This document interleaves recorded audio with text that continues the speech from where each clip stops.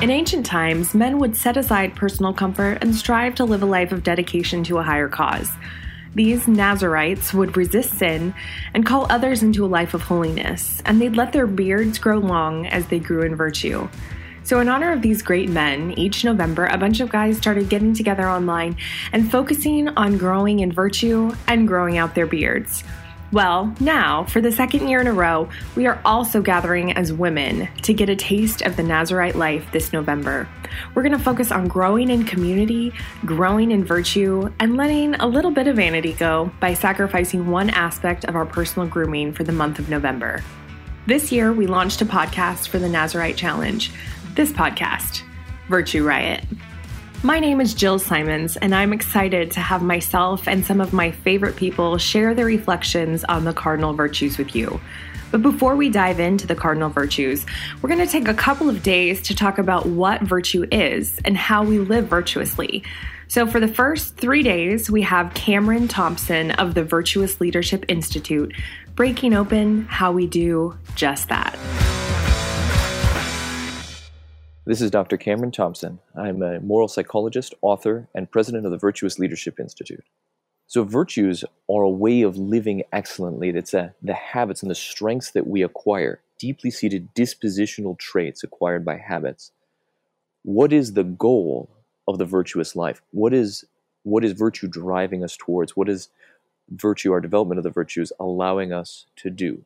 The goal of virtue, of the virtuous life, is to live a good life. So somebody who is virtuous, a virtuous human being, is somebody who is excellent at being a human being.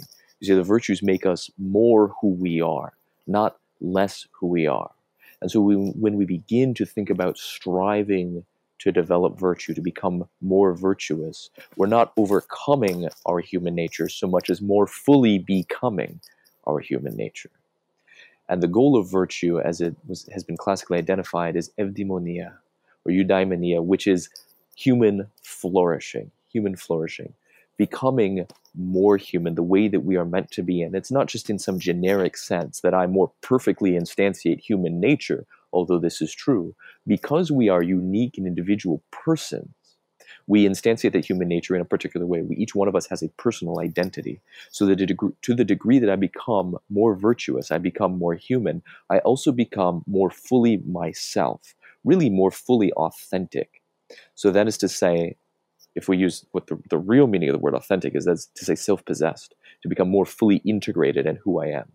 So the virtues shape who we become, not to become something other than what we fully are, but the virtues actually shape us. These habits that we acquire shape us to become who we truly are meant to be, who we truly, really, at the end of the day, are made to be in the sight of God, who God has in mind for each one of us to become.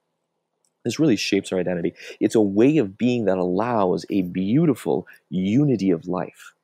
So when we live virtuously, we're no longer having to live by rules that are outside of ourselves. There's a fundamental difference between rules-based ethics and virtue ethics. Ethics meaning the sort of the principles that shape the way you live. Is that rules are something outside of yourself. You try and conform yourself to artificial standards. And rules have their place. Rules are like rules are like the bumpers in the gutter that allow me to ever get strikes in bowling. Is that rules are there to help get something moving the direction it's supposed to moving and not get sidetracked. Rules have that function, especially when we're younger. Little kids need rules to begin to learn how to behave well. And behaving well isn't the standard for behaving well isn't by conformity to the rules. On the contrary, the rules are there to be like guidelines, guide points, to help you live in accordance with what is best for human flourishing, was actually going to lead to living a holistic life conducive to becoming who you are meant to be, to becoming who you really are. And so the rules are something external. And when we live by rules, it often can divide our life. We think in different compartments, right? Well, I've got these ethical standards here and these professional standards over here, but in my family life, it's this. No, not so with virtue. When we're living according to virtue, the virtues have an interior dynamism because they're working from within us. It's something that, like I said previously, it's a strength that we acquire. It's excellence at being a human being. It's excellence at being who I really am. And so when we develop the virtues, it grants this unity to our life so that there's no compartmentalization that says I behave well over here because I'm behaving according to the rules of this context, say my professional workplace, but I behave differently in my family life or out on the sports field or in the shopping mall. No, when I develop virtue, there's this integrity of life that binds all these aspects of my life together, and I behave with consistency. That's not to say I behave exactly the same in every context. You're always behaving according to the circumstances. You wouldn't behave the same way in church as you would on the sports field, as you would, at the beach. Right? You're different. You're going to behave slightly differently. You're going to dress differently, and so on, because the context and the circumstances are different. But you're going to behave rightly in either case, in any circumstances. So developing the virtues is, in human life, analogous to being a piano virtuoso. Somebody who's a concert pianist has been practicing their whole life. They can play the piano excellently so that they can walk onto the stage, sit down at the piano, and it just flows from their fingertips. They're fully engaged.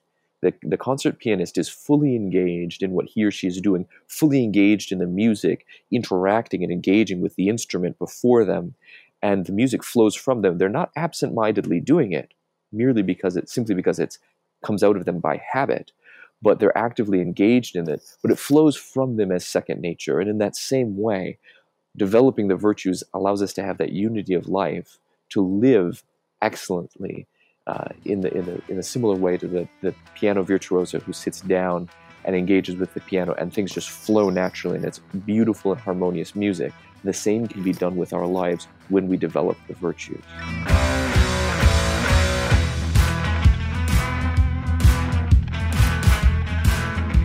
Thank you, Cameron, for calling us to a life of virtue. Now it's your turn to get involved. If you'd like to share your thoughts on today's reflection, I encourage you to head over to our Facebook group. And if you haven't visited the group yet, you can find the link in the show notes. If you want to find out more about Cameron's ministry, you can head over to virtuousleadership.org or check out the show notes.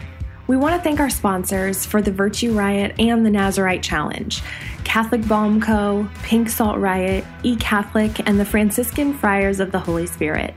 For more information about all of their work, please check out the show notes or visit nazaritechallenge.com. The best way to help people find out about this Nazarite Challenge and this podcast, Virtue Riot, is to share the challenge page on social media or to rate and review this show on iTunes.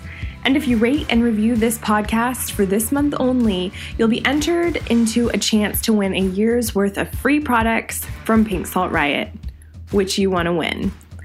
Until next time, ladies, remember to step out, act up, and start a Virtue Riot.